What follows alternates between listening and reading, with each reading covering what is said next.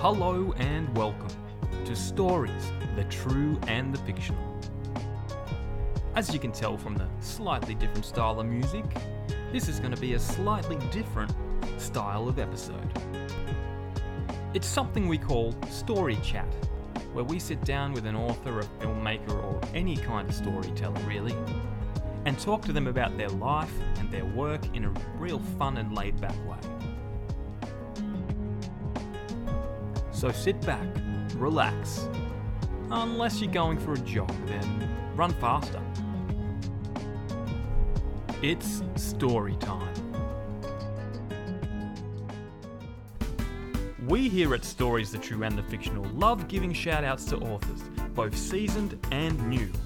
Today we're giving a special shout-out to author Julian Mims from New Providence in the Bahamas. He has a book out called Sandy Black and the Seven Giants. Just before her mother passes away, Sandy Black is told the truth about her father, a man she has never known. The shocking news will reveal an extraordinary new world filled with high adventure, fantastical realms, and creatures beyond her wildest dreams. Buy a copy of Sandy Black and the Seven Giants at truevinepublishing.org or follow the link in the show notes. Hello and welcome, guys, to this episode of Story Chat. We've got a guest, Dan Lehman. Is that how we pronounce your name? It is indeed. Perfect. As in layman's terms. Yeah. Oh. Do you want to discuss your terms? How are you, Dan? I'm doing all right. Like I just mentioned a moment ago, we were running a Kickstarter that all just got wrapped up and all that, and spending a lot of time with my daughter. So been doing all right. How about you guys?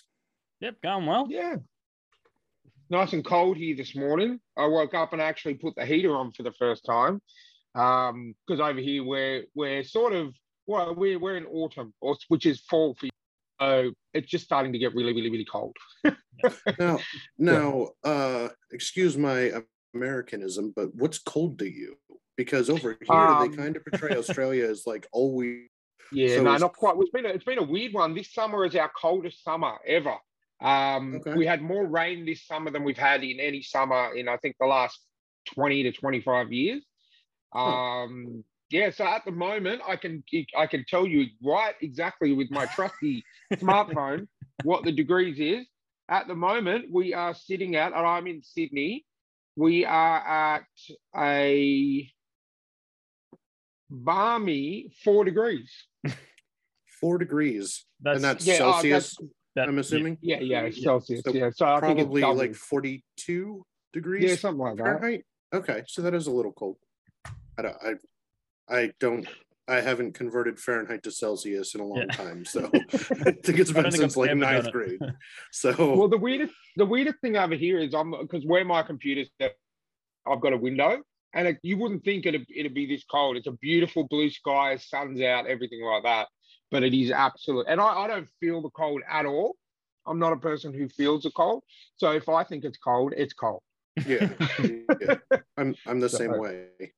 Our weather here has been all over the place, though. Yeah. It's been a roller coaster. It's been, we had a couple days last week where it was 85 degrees Fahrenheit, and then 2 days went by and it snowed. Yeah. What is this? Why is it? You remember yesterday when we packed away our long sleeve shirts because it was officially summertime? Like, not anymore. No, not at all. No, global warming doesn't exist, of course, but we won't go into that. That's another podcast. No, I just like it how in Australia we're known for having about 4 different seasons in one day. Yeah. So recently, probably about a month or two ago, and I was at work, and I work right near a massive creek, and if that floods, it breaks the road, and we're stuck. So it was my second day at my brand new job, and they said, "Oh, just a heads up, you might have to evacuate and work from home." And I'm like, "Yeah, okay." Why? A beautiful sunny day. Within about an hour, it had turned into a torrential rainfall, and we got evacuated. I got home; it was then sunny again, and then at about 4 o'clock in the afternoon, my street was almost flooded. So yeah. It's crazy times out here in Australia at the moment. Yeah, everywhere. Yeah, pretty much. But anyway, that's not why we haven't gotten you on to talk about weather. We've gotten you on to talk about some amazing Kickstarter, but we'll get into that soon. But we always crack in with the icebreaker questions just to get to know our guests a little bit. So if it's okay with you, Daniel, we'll kick it off now with those icebreakers. All right. Excellent. So I'll take the first one because I'm the boss. One. Yeah, I like the third question. And Jamie doesn't have a say in it. He just reads the ones that I don't want to read. So Daniel, if you could get rid of one thing in this world, what would it be? See, that's a tough one because the fantasy author in me really wants to say like some legal like loophole answer where the lack of magic is what I would get rid of, and but that's kind of adding something, so I feel like it's avoiding the spirit of the question. So if I had to pick, you know what, one thing, I would go with misunderstandings. I feel like if we got rid of misunderstandings, we'd be able to clear up a lot of the crap that goes on in the world. 100%. Yeah. 100%. And look, Daniel, because you are on our podcast, I'm going to allow your first getting rid of the lack of magic, because awesome. we are massive fantasy buffs here. With me and Jamie, we're in a Dungeons and Dragons live role playing podcast for about 3 years, so we're all about that. So yeah. That's actually how I research all my characters. I play them in Dungeons and Dragons. No, that's cool. So yeah, nice.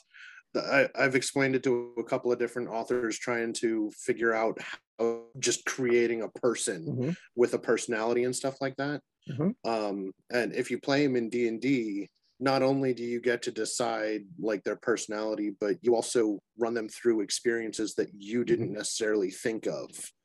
Yep. So you get a feel for how they would respond in these other circumstances. So I don't know, it helps me. No, 100%. And, you know, we've been into Dungeons and Dragons for a very, very, very long time. We love our fantasy. Obviously, we all grew up on Lord of the Rings, the books and the films. You know, so I'll happily allow magic into this world if it was possible. It'd make life a hell of a lot more interesting. What edition did you guys start playing in? Me personally, I started on 3rd a long time ago before I met Jamie and the best edition and the other guys. Yeah. Gotcha. No, look, to be honest, we started we played on our podcast 5th edition, which look, I guess because we did it so much, I kind of fall towards that. But our DM also incorporated, we sort of molded it to suit this, because we're storytellers, so we kind of molded it to suit that. So we also used the fusion system, which I can really enjoy using. We did, I think our first campaign was in 5th edition, and then we moved over to fusion, which was actually really interesting. You know, more combat based style. So gotcha. I really enjoyed that. Murder too. hobos. Yeah, exactly. But no, I played in high school 3rd edition, so that's what I started on. But yeah, I do like, I never played 4th. I never played Pathfinder. But I 5th edition, 4th. Yeah. It was not for me. I tried so hard to get into it because I loved everything D&D I ever got my hands on. Yeah, 5th felt a lot closer to 3rd. Almost too close, because when we first started playing 5th, we ended up extremely overpowered because there were certain rules from 3rd and 3.5 that we just knew off the top of our hands, so we never bothered to look it up in 5th edition. Your first level, you get a feat. Yep. Your 3rd level, you get a feat. And in 5th level, or in 5th edition, you don't do that with feats. They're supposed to be rare. So you guys would you guys would get to like a pack of skeletons and you'd be God mode enabled pretty much. Well, we took Demogorgon at level 4.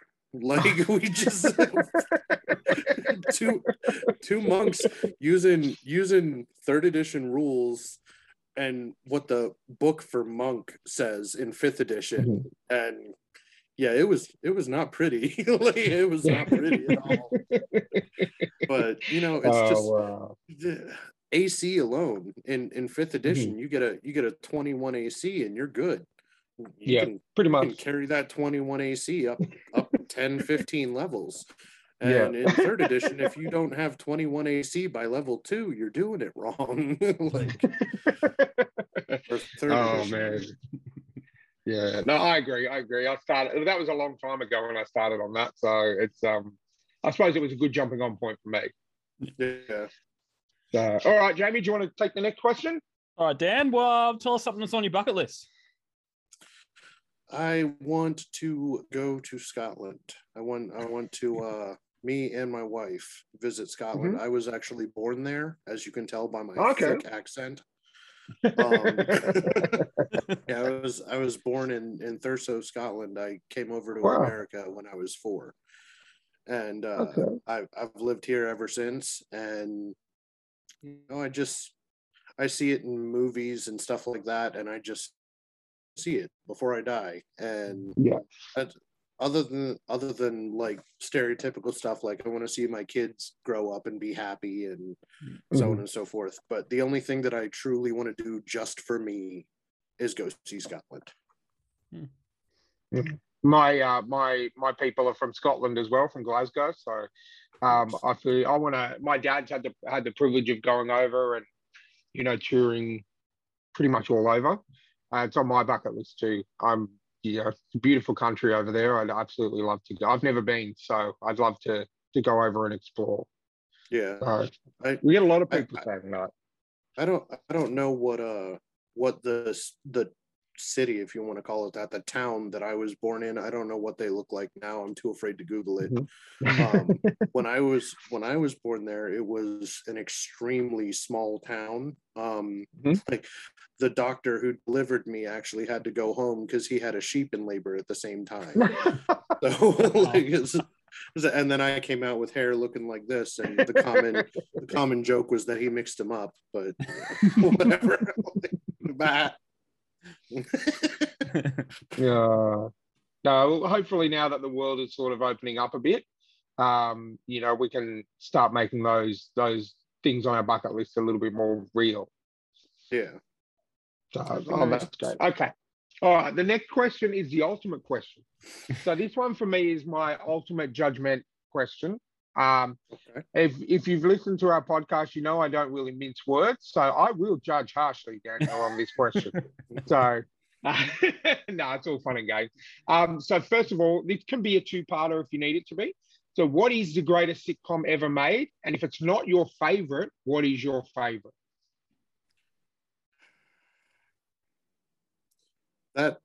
That's a tough one. I've been thinking about it for a while because I saw it on the list, and I just picking one is extremely difficult for me because they all have their own good thing. It's like, I'll sit down and watch Seinfeld and enjoy it. I'll sit down and watch, I can't even remember the name of it. The one with Frasier. It's called Frasier. It's Frasier, yeah. Frasier, that 70s show, How I Met Your Mother. Yeah. I'll watch any of them.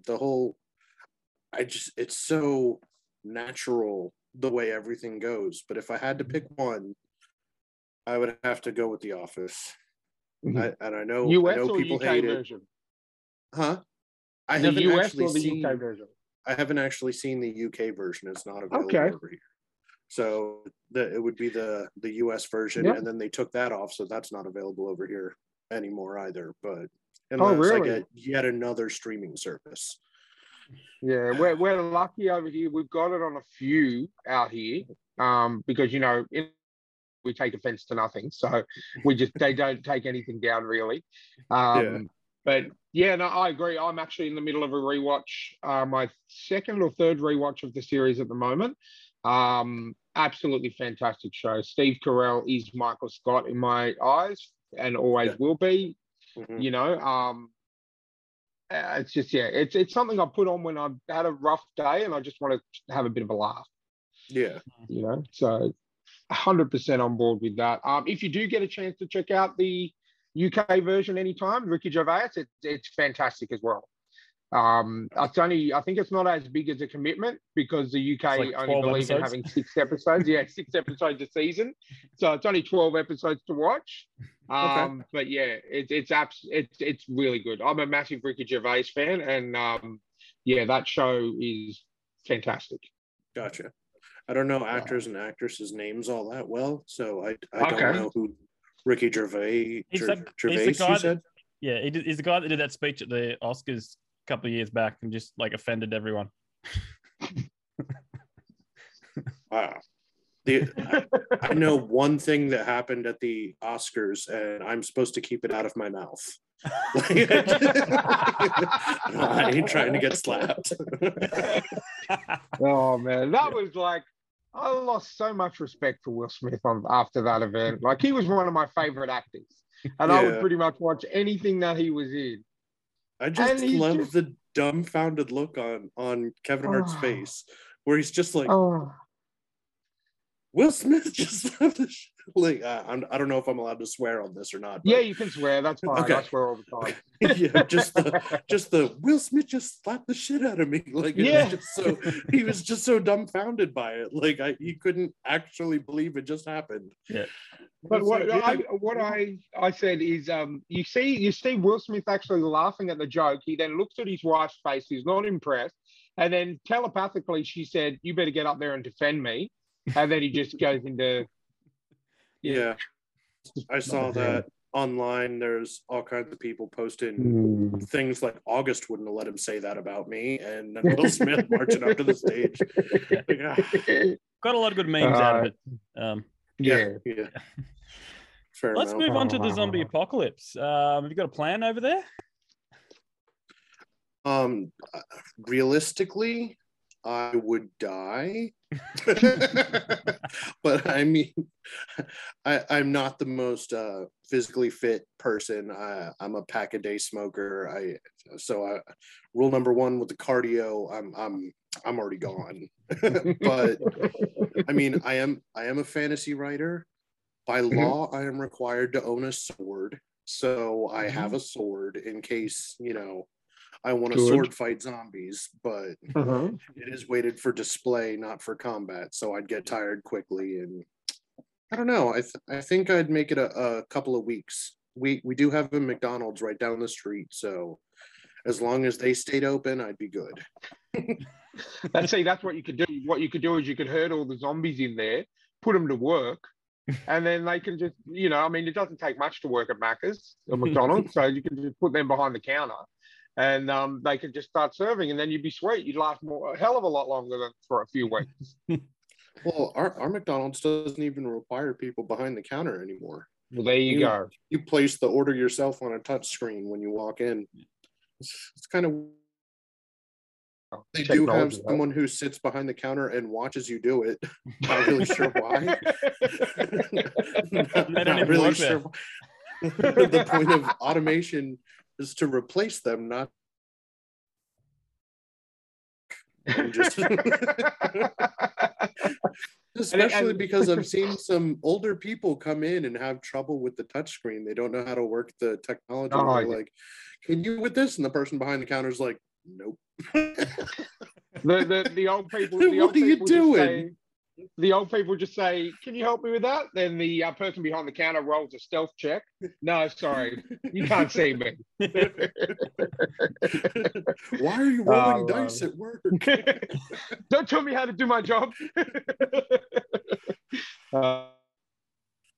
This last question is one of my favorites as well. Mr. Elon Musk gives you a call and says, "Daniel, I've just invented an electric time machine, and I want you to be the first person ever to test drive it." Where do you go and what do you do? See, I need one point of clarification for this. Am I allowed to come back to now? Yes. I leave, and then whatever happens, I come back to now. Yeah, so he gives you a watch which has a button, and as soon as you're ready to come back, providing the watch is not damaged, you press the button and you're back to your own time. Okay. Well, when I come back to my own time, does anything I have with me come with me? Like if I jump 1,000 years into the future and pick up a hover car and then jump back in time, do I have the hover car? Oh, yeah, we'll allow it, yeah. All right. But Then you have to be able to fit the item in your hands. Okay. So not a hover car. Yeah. Maybe a hoverboard, but not a hover car. Yeah, hoverboard Marty McFly style. Yeah, definitely. Okay. I think what I would do is probably about a year in the future, and take a spiral ring notebook with me, and write down literally everything the stock market did, and every winning Powerball number, every lottery number, and come back and then invest heavily. And anytime I saw somebody that was, having a rough day, I'd give them a lottery ticket with the winning numbers on it. Well, Daniel, I'd just like to tell you I'm having a bit of a rough day today. I'll go ahead and time travel and get you a lottery ticket. So we like to call that the Biff Tannen approach to time travel. Exactly. Yes. I would want to go forward and then come back so that I don't disrupt anything current. Because I've met me, I know my luck.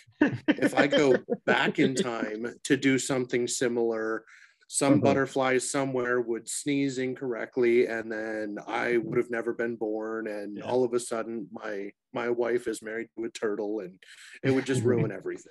So and then there'd be a mediocre Ashton Kutcher movie about you, and it's just like it'd be called the Daniel Butterfly Effect. See, so. I don't think that movie was mediocre. I think that movie was awesome for one main reason. They released it into theaters and had a different ending sent to all these different theaters and just didn't tell anybody. Oh, wow. And people years later were arguing over the ended until they were in the middle of this argument, and they looked it up and they're like, holy shit. How did I not know? I did hear about that. I did hear that they sent out a fair few different endings to different places, and then they compiled them all on the DVD release, I think, so that people could just actually see the different endings. Yeah. So, look, I think it was a good movie for its time. I just like. Oh, don't get me wrong. It was riddled with plot holes. It was like the whole prove to my cellmate that I'm Jesus by stabbing my hands on these paper clips. That's not how timelines work. You've always had those scars now. Yeah, exactly. It wouldn't have proven anything to him because he's always known you as having those scars. Yeah. So, but yeah, it was an all right movie. I'm just saying. Yeah, it was all right for its time. It's better than the live action Avatar: The Last Airbender. Yeah. So it's a low bar, but it's a bar nonetheless. I'm trying to block that movie from my mind. As a fan of the actual cartoon, I'm trying to block that from my mind permanently. You don't like the Umgung? I don't like any of it. I don't like that. Like, I'm a fan of M. Night Shyamalan, and he just said, okay, here's Avatar: The Last Airbender. He wrote the script, took a big shit on it, and then put it out into the universe. And if we had our other friend Chris on here, who's a massive Avatar Airbender fan, this podcast would go for about 7.5 hours. So that's just So let's not get started on that. Okay. I watched Spider-Man last night. I'm in a good place mentally for movies. All right. I apologize. But no, that's okay. We'll forgive you this time. But let's get to the reason why we've actually got you on this podcast. We want to talk about. So first of all, we're going to talk about obviously your Kickstarter with is it pronounced a kind? Yes, like a pun would imply. Yeah. Okay. So we're going to talk about that in a moment. But first of all, tell us about how you got into writing, like how you started on this journey, and give us a bit of background. Okay. So when I was super young, I got started on Hooked on Phonics. Do you guys have that in Australia? Hooked on Phonics. I don't think so. It's a little learn to read thing for like young children, and I started at like 3. So by the time I was in kindergarten, I was reading very well. I was reading Animorphs, if you're familiar with it. I know Animorphs. K. Applegate. Yeah. And that was in kindergarten. All my peers were, learning the ABCs at the time. And I would just get a pass because I could already read. And then things went on, but writing for that matter was always this unobtainable thing. It wasn't a thing that real people did. It was this mysterious thing, kind of like being a movie star. That's just it wasn't an obtainable goal. It was just, these are the people who wrote. If you want to read something, you have to get something from them. And then in third grade, I had a creative writing teacher who showed me that, anyone can write. It's not just something for these random names on books. It's anybody can do it. And she gave us this creative writing assignment, and we're supposed to do 3 paragraphs on whatever we wanted. And I turned mine in 2 weeks late, so I lost some points, but it was 36 pages long. So I got a couple extra points because I had gone so far above and beyond. And she had talked to me a little bit about being a writer and so on. And long story short, after years and years and years of messing with it as a hobby, I finally decided to settle down and write a book, an actual book, not a fanfic or anything like that, just an actual thing that I created everything in it and go from there. Does that answer your question? I gotta be honest, I forgot the question at this point. No, that's okay. It was just like just an introduction on how you got into writing. So yeah, that definitely answers the question. Gotcha. Okay. Mid-brand. Do you want to take the next one? Yeah, no, that's okay. We do that a lot. No, do you want to take the next one, Jamie? I think I will take the next one. Is there any like are your favorite books, authors that inspired you to get better at what you do? There's 3 who inspired me in a good way, and 1 who inspired me in a bad way. R.A. Salvatore, if you're familiar with him, I'm assuming because D&D fantasy nerds, you guys, Driss Saga, he was a big one. Yeah. Anne Rice for Interview with the Vampire. Mm-hmm. Yep. And then J.K. Rowling for her books and her books alone. Nothing to do with her personality. Just to be clear. I agree.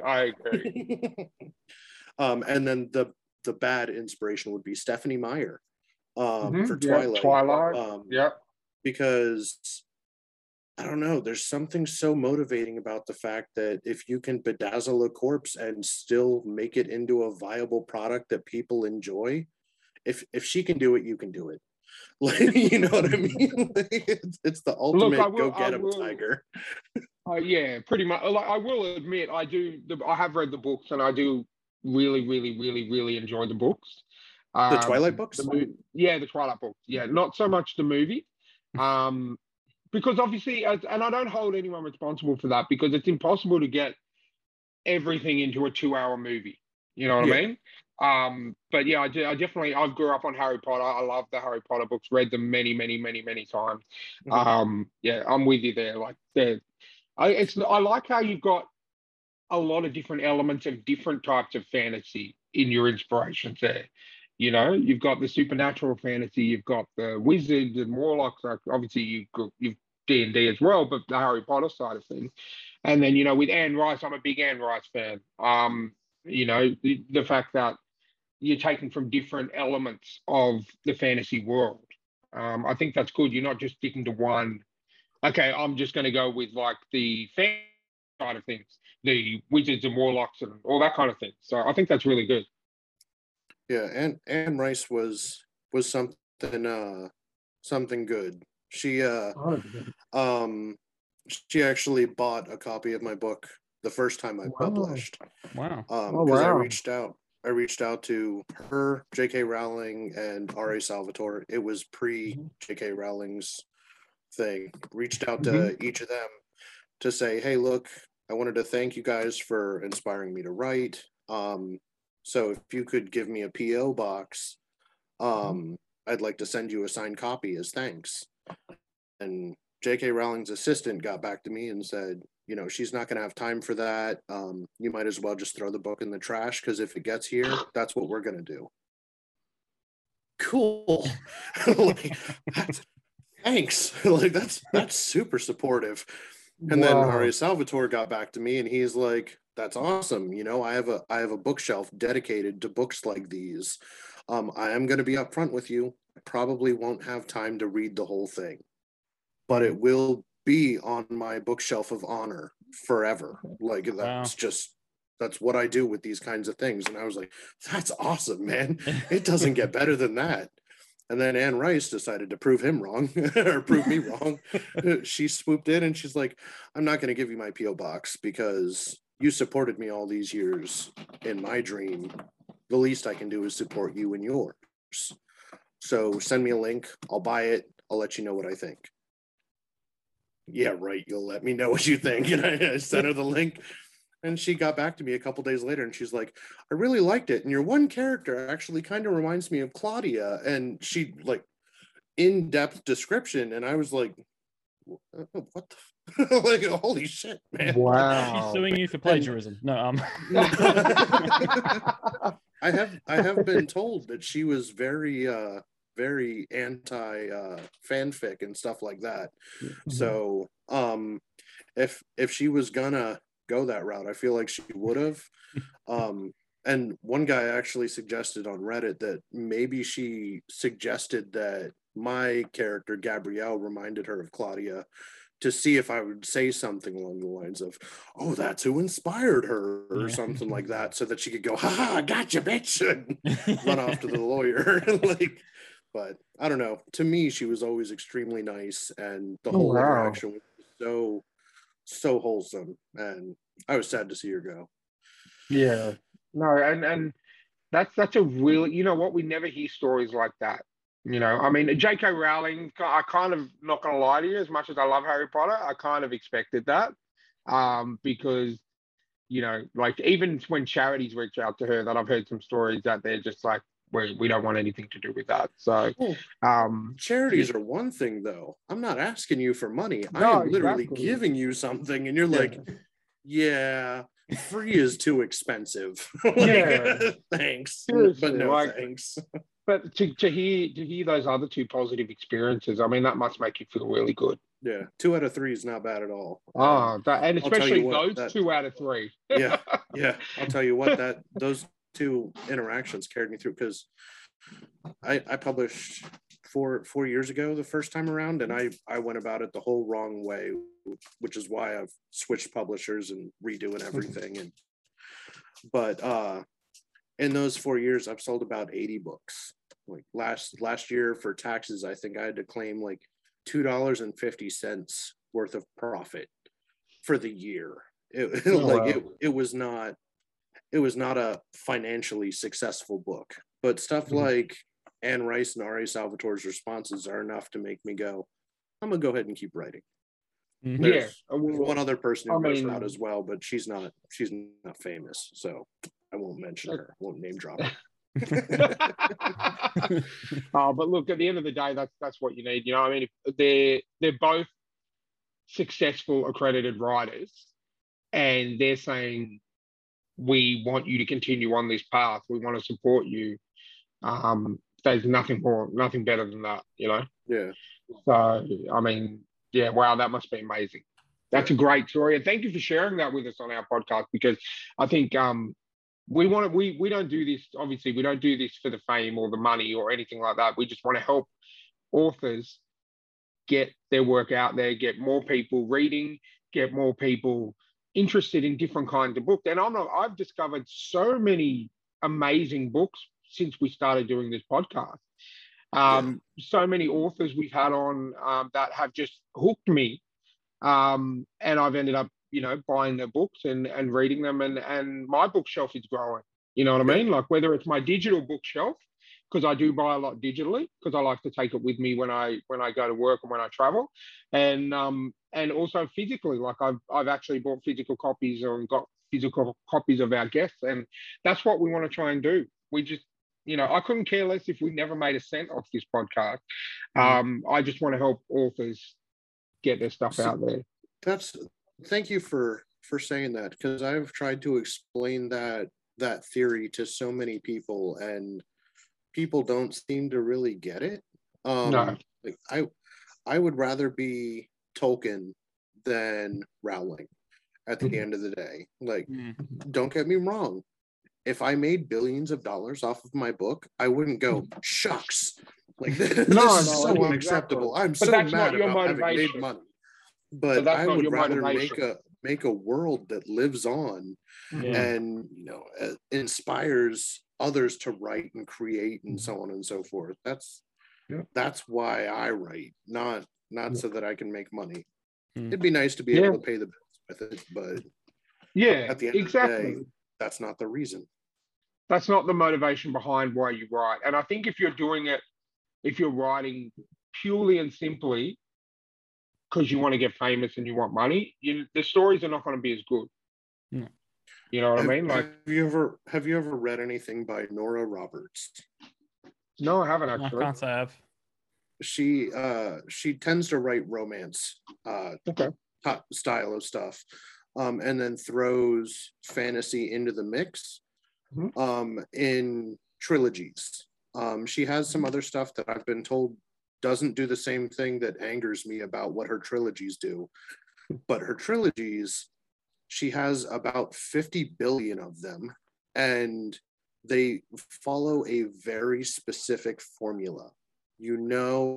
Once you've read one trilogy, you know what's going to happen in every single one of her trilogies. Yeah. It's almost like reading a Mad Libs, where she just, she changed some character names, and it's not vampires this time, it's werewolves, okay, and they're not in Scotland, they're in Ireland. Those are two completely different things. And it's just, there's so much similarity between the two between the 50 million, that it makes it really hard to enjoy more than one trilogy. So it's like an Adam Sandler film. A lot like all the same formula. Where it's just like she figured out she could do it well in that setup, and she makes a lot of money because she's got a lot of books. And I don't know if you guys know this about romance novels, they sell like hotcakes. Romance novel readers, romance novels, people who read romance consume it the way most people consume other forms of inappropriate content that I don't want to mention on your podcast. Exactly.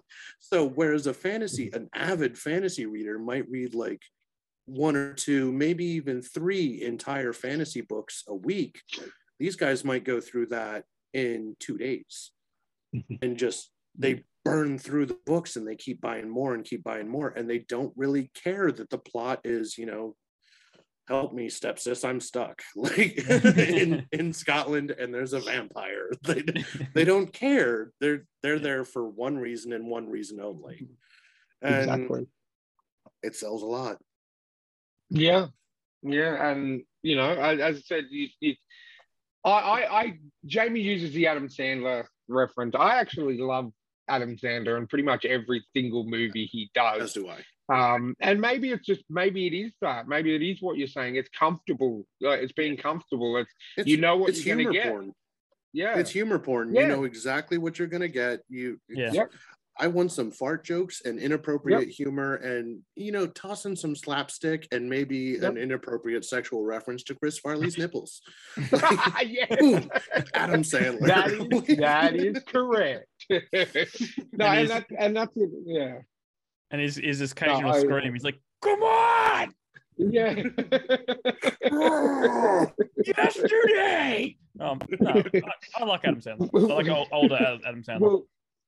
Well, I'm sure Adam Sandler's going to get a lot out of this podcast then, but that's not why we're here. No. Take us through.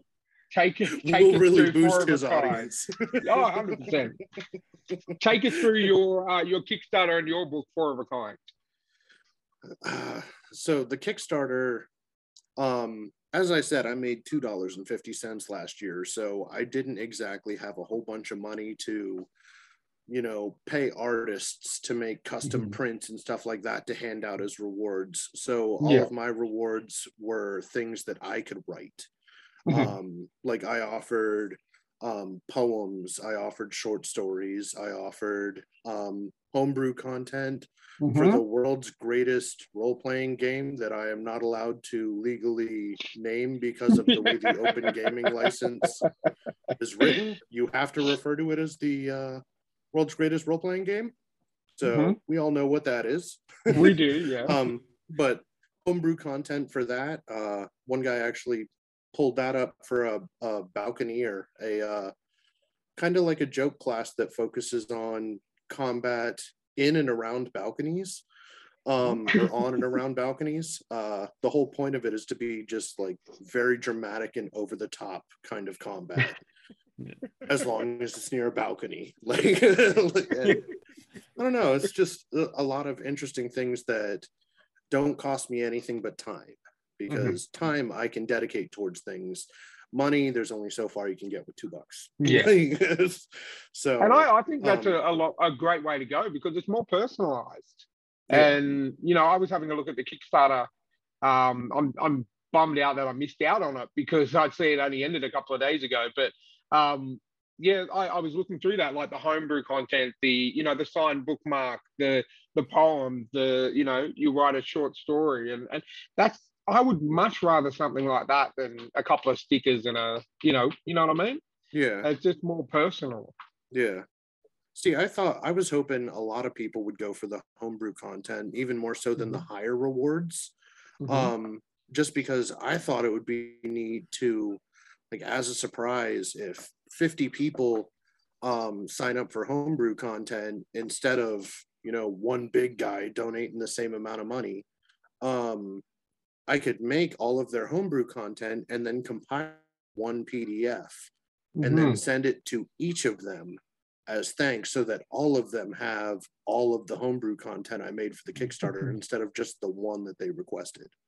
And I thought that would be cool. Like you said, you started playing in 3rd edition, so you remember those little pamphlets like Tome and Blood and stuff like that, where it was just, hey, here's some stuff you can add in if you want to. And that would be neat to just be able to send everyone one of those. But one guy just bought all the homebrew content.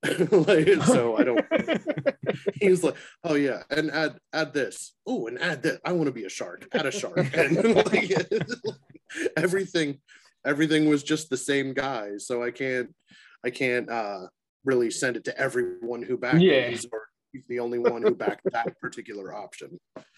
So, but yeah, I figured the more personal touch might be better. And the poetry, for whatever reason, I've been really good at like Dr. Seuss style poetry. I actually made more money last year ghostwriting rap than I did writing fantasy, because of the fact that I can just write down rhymes, and I don't know why I swallowed a fly, but like it was something that I thought, some people might take up. And then it actually got pretty serious, because the guy who signed up, he bought a short story and a poem. And rather than being something I'm familiar with, relating to fantasy and that kind of stuff, he basically wants me to memorialize his grandmother, who passed away last year at the age of 99. And that's heavy, man. Like that's I don't know how to even feel about that. That's a big burden. Like I can write all kinds of magic for you, but when it comes to taking a real person and trying to write a story about them that makes you, as somebody who knew them, feel like you're there with them, that's rough. Yeah. So I'm definitely trying to do the best I can with it. Well, I think that's a great compliment and a great testament to your writing abilities. If the person that backed that particular perk has the trust and faith in you to do something that personal. I think the person's obviously a great fan of your work and believes that you can do something of that magnitude. See, I would like to take that as a compliment, but he hasn't read my work yet. So Okay. I think he's having faith without having any proof whatsoever, if that makes sense. He's hoping I do a good job. But I don't know. I can't really take it as a compliment because he hasn't read the book yet. You know what I mean? All he's read is a couple of posts on Reddit. So, but yeah. So do you want to go into a bit of the story of Four of a Kind for us and give our viewers a bit of an idea on what the story is about? I can do that. So basically, similar to D&D, there's two main types of magic users in my world. There's sorcerers and wizards. Sorcerers are the types who can, cast all day long, but they're kind of one-trick ponies. Whereas wizards are the versatile ones that exhaust quickly. A kind are a man-made hybrid of the two, where they used a ritual to basically take the strengths of each and forge one new unique type of magic user that can learn on the fly and basically have that unique knack for casting whatever spell that comes to mind. So rather than, your sorcerer who's only good at fire spells or something like that, if you think, I'd really like to be able to cast web or something like that, but you've never really studied web, it doesn't matter. You've got the knack for it. So you can just cast web now. It all started from a homebrew class I made that ended up being way too overpowered for a balanced campaign, but was just strong enough to make a viable vigilante in a fantasy world. So that's what I did. I took 4 characters, Keldon, Ramuk, Jillian, or Jillian, if you'd rather pronounce it like that, and Gabrielle, who are all these a kind, and take to a life of vigilantism to try and rid the world of evils big and small. Friendly neighborhood Spider-Man, but if he were a mage instead of a spider bit by a radioactive sorcerer. That's really cool. I don't think I've ever heard of anything like that.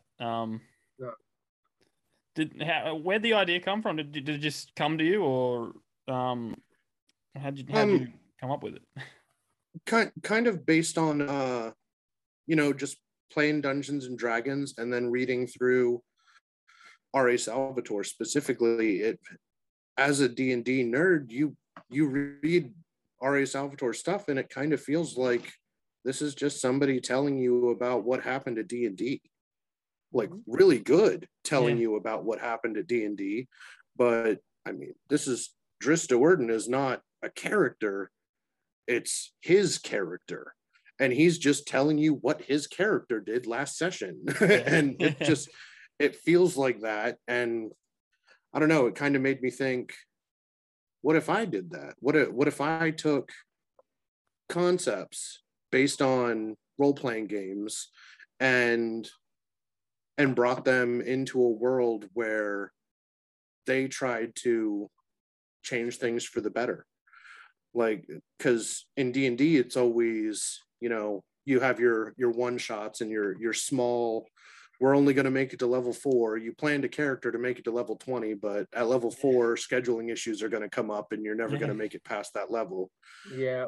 And I was like, if I take my characters and put them in this world of my creation, then they'll be able to fill their entire plot line. They'll be able to go from start to finish without having to worry about who's going to be able to make it on Tuesday and do we have enough Cheetos, and you don't have to worry about any of that.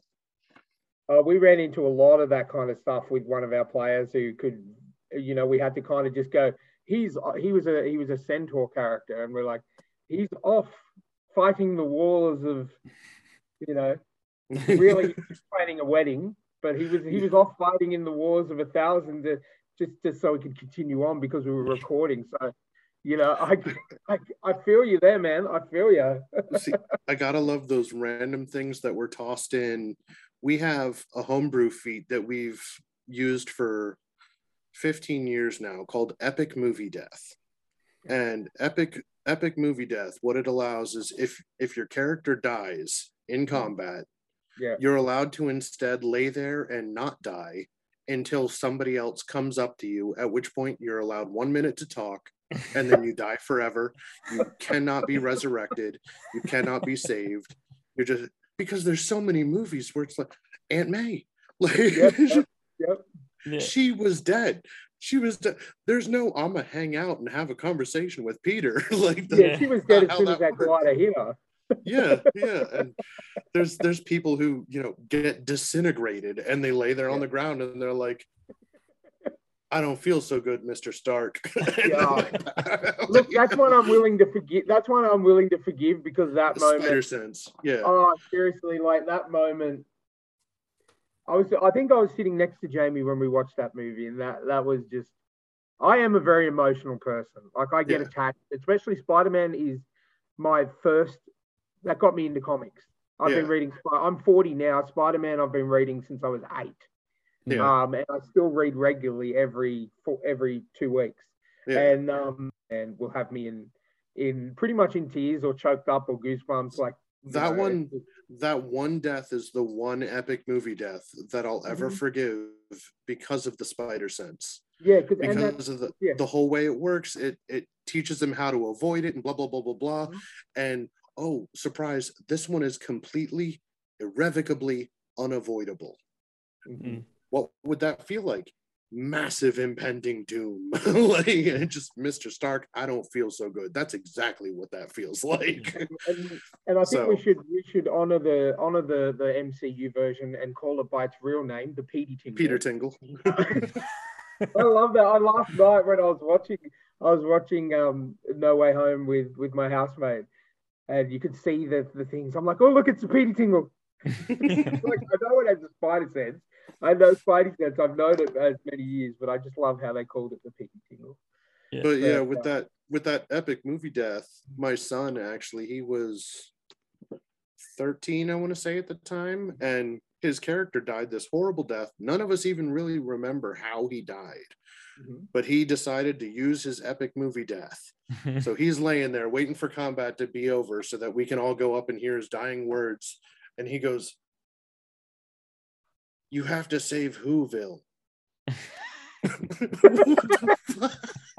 So it's like your centaur off at a wedding. It's just like, all right, this whole campaign's just been derailed. We had plans and plans and plans, and now this character's dying wish is that we're gonna have a Dr. Seuss one-shot next session, evidently. And you have to do it because it's a dying wish. It's a dying wish. We had to, like, especially because it was a dying wish from a kid who's 13 and still pretty new to D&D, and I think it was his first character death. So it was just like, yeah, we gotta. And thing 1 and thing 2 were 3-headed dogs. The Grinch was the mayor. Like it was an intense one shot. But you can always see, that's a good thing about D&D. You can always just explain it away by like, oh, there's a portal. We don't know what's behind the portals. We're just going to go through, and there's Whoville. Yeah. And that's how you can do it. Portals and magic. Magic is everything. Exactly. Magic did it. I love how we just get completely off topic and just jump straight into D&D, because I reckon we could do that, as I said, for the next 7 hours. Can I ask a question? So now that the Kickstarter's over, and obviously you mentioned it was funded 350% or 350, whatever that was, which is amazing, which is fantastic. So when people like me and the rest of our listeners going to be able to get their hands on it? Theoretically, from what I've been told by my publisher, who's handling all the editing and formatting and all that, it should be available as of March 17th. I have yet to get an exact date on the audiobook because the audiobook, the narrator actually caught COVID. Oh, no. And was messed up for a good while. And if in any position that would kind of mess with your ability to work, let alone one where you're literally narrating a book. Like a little rasp in your throat makes a big difference. All of a sudden your big bad guy turns into Macy Gray, and you know things aren't the same. Always blowing their nose, you know. Yeah. Bad guy all of a sudden has an evil cough. So is that going to be coming out on Audible? I'm not sure, to be honest with you. Because I'd like to get my hands on that. So when that comes out, I love my audio because I can listen at work as well. Yeah. I'm not sure if it's Audible specifically. I know the publisher I went with, Pandora, they are a small like startup publisher. That's why we ran a Kickstarter instead of the publishing house just covering all of the costs that they would normally cover for an author. But I know she's trying to stay away from Amazon as much as possible, because of the fact that Amazon is killing everything else. Like any other source of books is just really, really trying hard not to drown in the rising tide that is Amazon. Yeah. So she's trying to provide an alternative to that. I don't know if Audible is linked with them or not. Audible is an Amazon thing. So okay. So I'm not sure how the audiobook is going to be distributed. That's the word I'm looking for. I'm not sure how it's going to be distributed, but I can get that information from her and send it to you then. Yeah. That way we can plug it, and we can maybe have you on just before it comes out in terms of the audiobook side of things. But yeah, man, I definitely want to get behind it. It sounds like it's right up my alley. So I just wanted to find out when we can get our hands on it. Gotcha. And what are you currently working on? You working on anything at the moment? Right now, I'm trying to bust out all of the custom stuff for the Kickstarter. As soon as that's done, my wife is a school teacher, and in America, we get summers off. She'll kill me if I say that. they don't have a 9-to-5 job anymore during summer. So during summer, she is actually going to be spending that 9-to-5 with our daughter. And I'm going to be spending that 9-to-5 working on the sequel for Four of a Kind. And hopefully, if things go well, then the third book and maybe the fourth book. And because I'd like it to be a full series. I have an idea of where I want it to go. I don't want it to be a one book and done kind of deal. I want it to be like Salvatore's, where it's, if you want to stop reading 12 books in, you can. Because you don't like the way he took Wolfgar, and that's okay. Like you've still got these 12 books you really enjoyed, and that's okay. So I'd like to have something like that and just continue on and add more and more as time goes on. The hardest part is that my memory is just trash. So for every page of work I do, I have to reread every page I've written and have an encyclopedia full of notes where everything that I have created is specifically outlined. I'm glad that I finally got my language program up and running, because I actually went to school for programming years and years ago, and I wrote a little simple C++ program that helps me with language creation and translation. So instead of having to do things Tolkien's way, where you sit down with a dictionary and just invent a word for every word in the dictionary and move on, this thing walks you through how to create a language-ish. And then will let you translate in real time. So I can type in a phrase and it'll automatically translate it to one of my creatures. They aren't visibly in book one. They're spoilers. but they're a bigger player in book two. So definitely looking forward to that. And I can assure you I'll be picking up a copy of the book as soon as it becomes available so I can read through, because it really sounds like my cup of tea. It's appreciated, and as I tell absolutely everybody, I'd love to know what you think.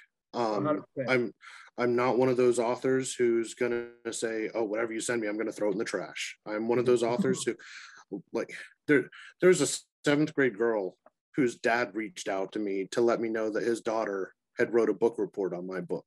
Oh wow! And I wanted a copy of it. Like, I wanted a copy of it so I could frame it and put it on my wall. Like, I forget talking about it, man. People think success as an author is making a whole bunch of money or something like that. And in my mind, you don't make it as an author until there's fanfic and there's fan art and there's people making D&D characters inspired by things in your book. And that's the inspiration that you infect people with. That's what makes you a successful author, in my opinion.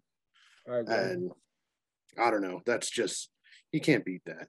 No, not at all. And that's the ultimate form of flattery. You know, it must make you feel, as I said with the previous conversation we had about Anne Rice, it must make you feel really good to hear those stories. Yeah. And, you know, when I was told about how adamantly she pursued people that wrote fanfic, I was really happy that she did not see the one time I've ever done any kind of fanfic involving Anne Rice. It was like 3 years ago, a writing prompt on Reddit. And it was an arena battle between authors. Okay. And each author would show up to this arena battle and summon a character from their world. And then all of those characters would just do battle to the death, arena style in Rome. And, you know, George R.R. Martin was there, and he actually got disqualified because all his characters were already dead. But Lestat showed up as Anne Rice's representative, and Edward Cullen showed up as Stephanie Myers, and the battle started, and Lestat just ran for him. He's over there. Harry Dresden is over there, and Lestat doesn't give a shit about anybody. He's there to kill the sparkle bitch. And it was just, I feel like she would have got a kick out of it, but at the same time, I don't know. She was so iconic. I'm glad it never got ruined. I would have hated to see a different side of her. Yeah. I can just picture it now. Imagine you're commissioning an artist to Lestat standing on top of Edward Cullen's body with his severed head, holding him up like that. Vampire bitch, that kind of thing, you know. But I mean, Dresden got killed by Yoda. Jim Butcher, the author for the Dresden Files. I don't know if you guys are familiar with the Dresden Files, 100%. But he's sitting in the stands and he's like, "Damn it, that would be Dresden." Like, he would just, because he didn't even try. He was just like, killed by Yoda. That's the way to go. I love it. Absolutely. But I was in it as well, because that's how, after I ran out of D&D campaigns to put my characters through, I started writing them into writing prompts so that I could get a feel for even more things. So the 4th character I mentioned, Gabrielle, is in it. Because she was the hardest for me to get into the headspace of, because she's a 7-year-old girl with telekinetic powers that quad wields katanas, and I've never been that. No, because that's not any part of my life have I ever had telekinetic powers to wield 4 swords at once. But I don't know. She went from being a character who was supposed to die to being one of my favorites, if not my favorite. Like, I like her, and that's the one Anne Rice said Claudia reminds her of. I think that's just because anytime a 7-year-old girl is creepy and strong, yep. If you're familiar with Claudia, everyone's going to go, that kind of makes me think of Claudia. Oh wow! Oh, that's look. I'm definitely looking forward to that. So, would you want to tell our listeners where they can learn more about you, where they can find you, social medias, that kind of thing? I am on Facebook and Twitter, and I have a whole bunch of links. I think my best bet would be to email those to you, because I would need to pull them up and find them. I really did not come prepared for. That's right. I'll throw them on the screen aspect. And put them in the show notes. So okay. In the future. Okay. Cool. Thanks for coming on. And anytime you want to come back on, we feel like we've really connected here because we're all nerds, and we love talking to nerds. So anytime you want to come back on, let us know. Okay. We'll make it happen. Okay. Awesome. Thanks for coming on. Thanks for watching and listening, guys, and we'll catch you next time.